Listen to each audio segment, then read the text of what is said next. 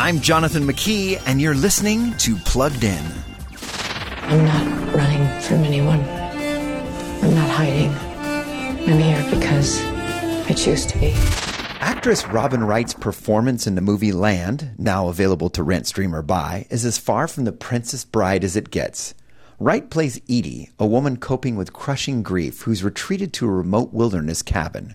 No electricity, no running water. It's a matter of emotional survival. But physical survival proves equally daunting until a kind hunter helps her.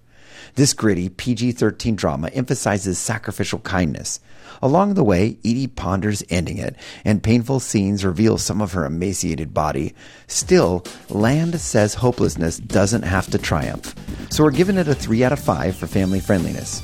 Read the full review at pluggedin.com/radio. I'm Jonathan McKee for Focus on the Family's Plugged In.